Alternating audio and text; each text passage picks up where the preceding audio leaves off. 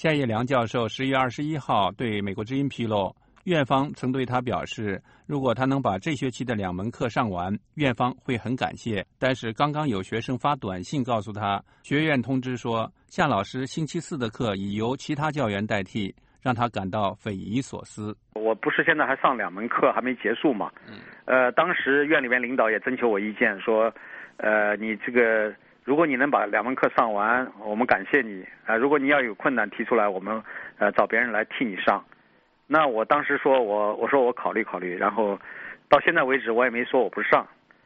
我通知我的学生，我说这个周4，因为周4马上要上课，我跟他们说，我说周4照常上课。但是刚才我的学生突然给我发了一条短信，这条短信说，据说周4学院下午对你另有安排，已经安排了别的老师来替你上课。这个而到现在为止我没有接到学院跟我任何沟通，我觉得这样做是非常的过分的。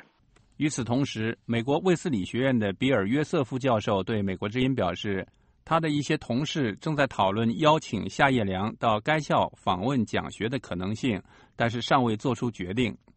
卫斯理学院上个月有130多名教授联名写信声援夏业良。夏业良表示，他没有收到外国大学的正式邀请，如果有这样的机会，他会考虑出国研习作为过渡，但将来还是希望留在国内，为推动中国社会进步发挥作用。如果有国内的大学或者研究机构愿意这个接收我的话，我优先考虑国内。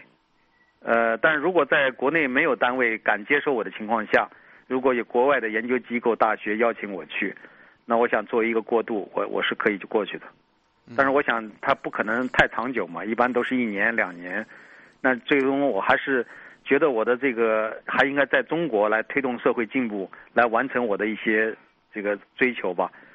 无论是从这个著书立论以及这个传播思想理念、推动社会进步方面，我还是想继续发挥作用。我还是希望在国内能够更多的影响。因为到国外可能由于这个屏蔽、封锁各方面的因素，就是让国内的人很难听到我的声音。当然，如果他们真的那样做的话，我可能只能通过著书立说来这个达到我的目的。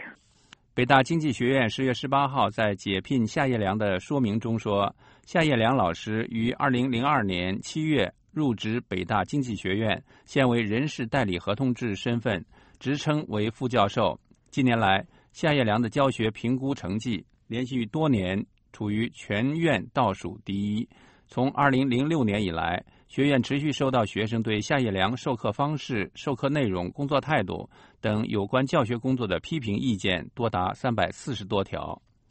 夏业良是倡导中国实行政治体制改革的08宪章首批联署人之一。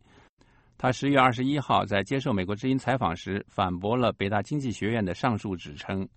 我也说了，我在那回应里面不是说了吗？我说你不要含糊的说连续多年，你应该说出具体来，而且不要用说多年。你是哪一个学期？因为我们是每个学期评一次嘛，那你就1年有2个学期，哪一个学期哪一门课你全部列出来，你到底看看是不是构成连续多年。我不是说了吗？如果我是讲我连续3年6个学期、4年8个学期都是全院倒数第一，那我可以不仅是在北大经济学院、北大乃至全国高校，甚至世界各个高校，我都是吉尼斯世界纪录。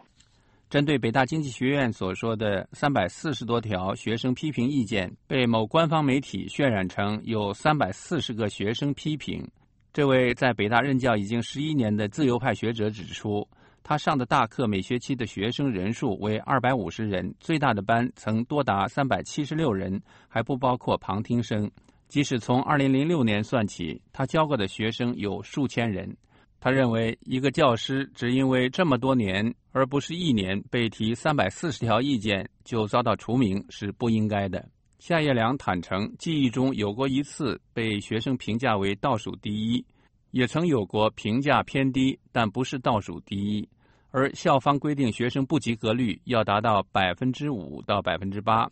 他问道，那么多学生被老师给不及格成绩，他们对老师评价的时候能说出什么样的东西？夏业良还指出，北大有学生信息源制度，有些学生本来的身份就很特殊。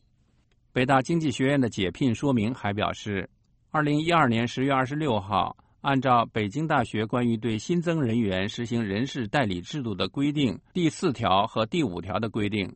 经济学院人事代理制度教师考核与聘任委员会对夏业良进行了考核和续聘的无记名投票，表决结果为不续聘。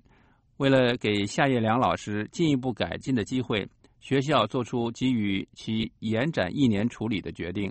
夏业良在2009年发表过致时任中宣部长刘云山的公开信，对当局严厉管控限制言论自由提出尖锐批评。他在10月21号接受美国之音采访时，对官方不承认解聘他是出于政治原因提出质疑。他表示，北大以前没有公布过如何处理教学考核或学生评分倒数第一的教员的规定，也从未有过将学生评分最差教员除名的先例。夏业良在推特上说，